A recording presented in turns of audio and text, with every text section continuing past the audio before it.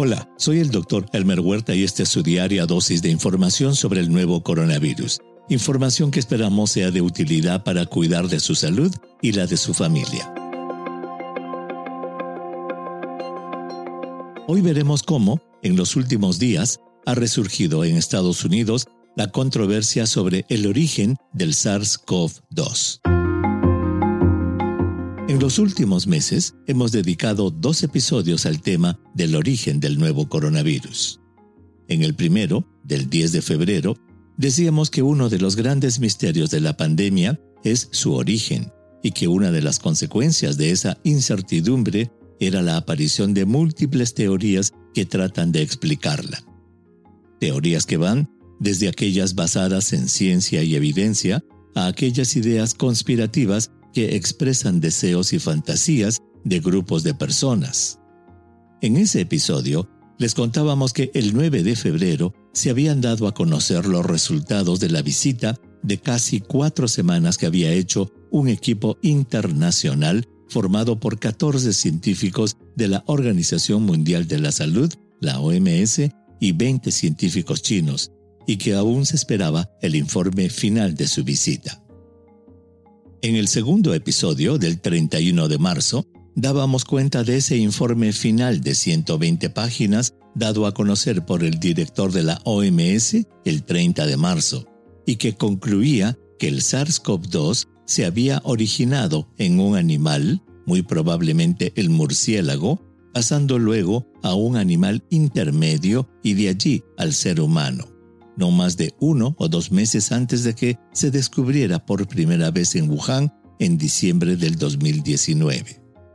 Esta mención del laboratorio es muy importante, pues debe distinguir entre las teorías conspirativas que dicen que el virus fue artificialmente creado en un laboratorio y sembrado en la comunidad, de la posibilidad de que un virus de origen natural haya de algún modo, por ejemplo a través de una infección accidental de un empleado, escapado de un laboratorio a la comunidad.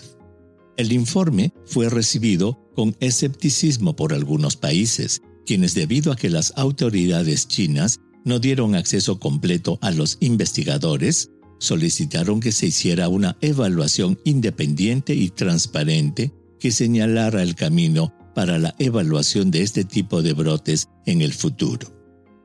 Ahora, un artículo en el diario The Wall Street Journal del 23 de mayo vuelve a poner la controversia en el tapete, pues asegura tener informes de inteligencia estadounidense de que 3 empleados del Instituto de Virología de Wuhan fueron hospitalizados en noviembre del 2019, semanas antes de la fecha reconocida por el gobierno de China, en el que se habría presentado el primer paciente con síntomas similares a los del COVID-19 el 8 de diciembre. En una declaración a medios de comunicación chinos el 24 de mayo, el director del instituto negó que esa información fuera cierta. Por otro lado, y atizando la controversia, el doctor Anthony Fauci, principal asesor de la pandemia de la Casa Blanca, le dijo a CNN que a pesar de que los investigadores habían concluido el origen natural del virus, en el que habría pasado de un reservorio animal al ser humano, él no estaba totalmente convencido de eso y que debían investigarse todas las posibilidades, incluidas las de un accidente de laboratorio, una aseveración que ha hecho también el Dr. Tedros, director de la Organización Mundial de la Salud. Sin duda, que sin la colaboración del gobierno chino, será imposible llegar al fondo del asunto. En ese sentido, y como se menciona en el artículo del Wall Street Journal, los miembros del equipo liderado por la OMS dijeron que sus homólogos chinos habían identificado 92 casos potenciales de COVID-19 entre 76,000 personas que se enfermaron entre octubre y principios de diciembre del 2019, pero que se negaron a proporcionar los datos clínicos originales sobre este grupo de personas. Los investigadores dijeron que conocer los exámenes de esas 76,000 personas hubiera sido muy útil para entender por qué China analizó los anticuerpos de solo 92 personas.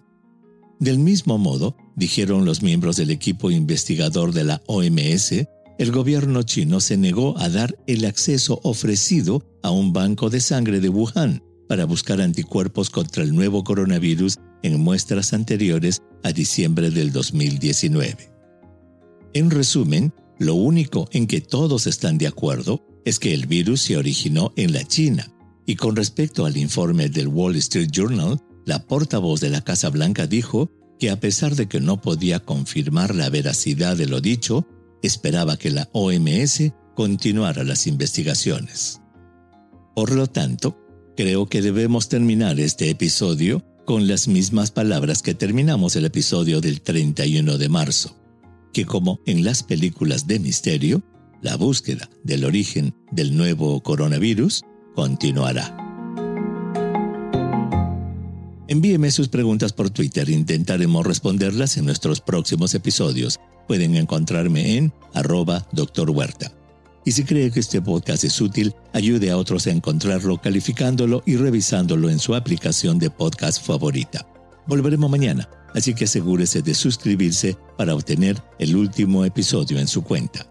Y para obtener la información más actualizada, siempre puede dirigirse a cnnespañol.com.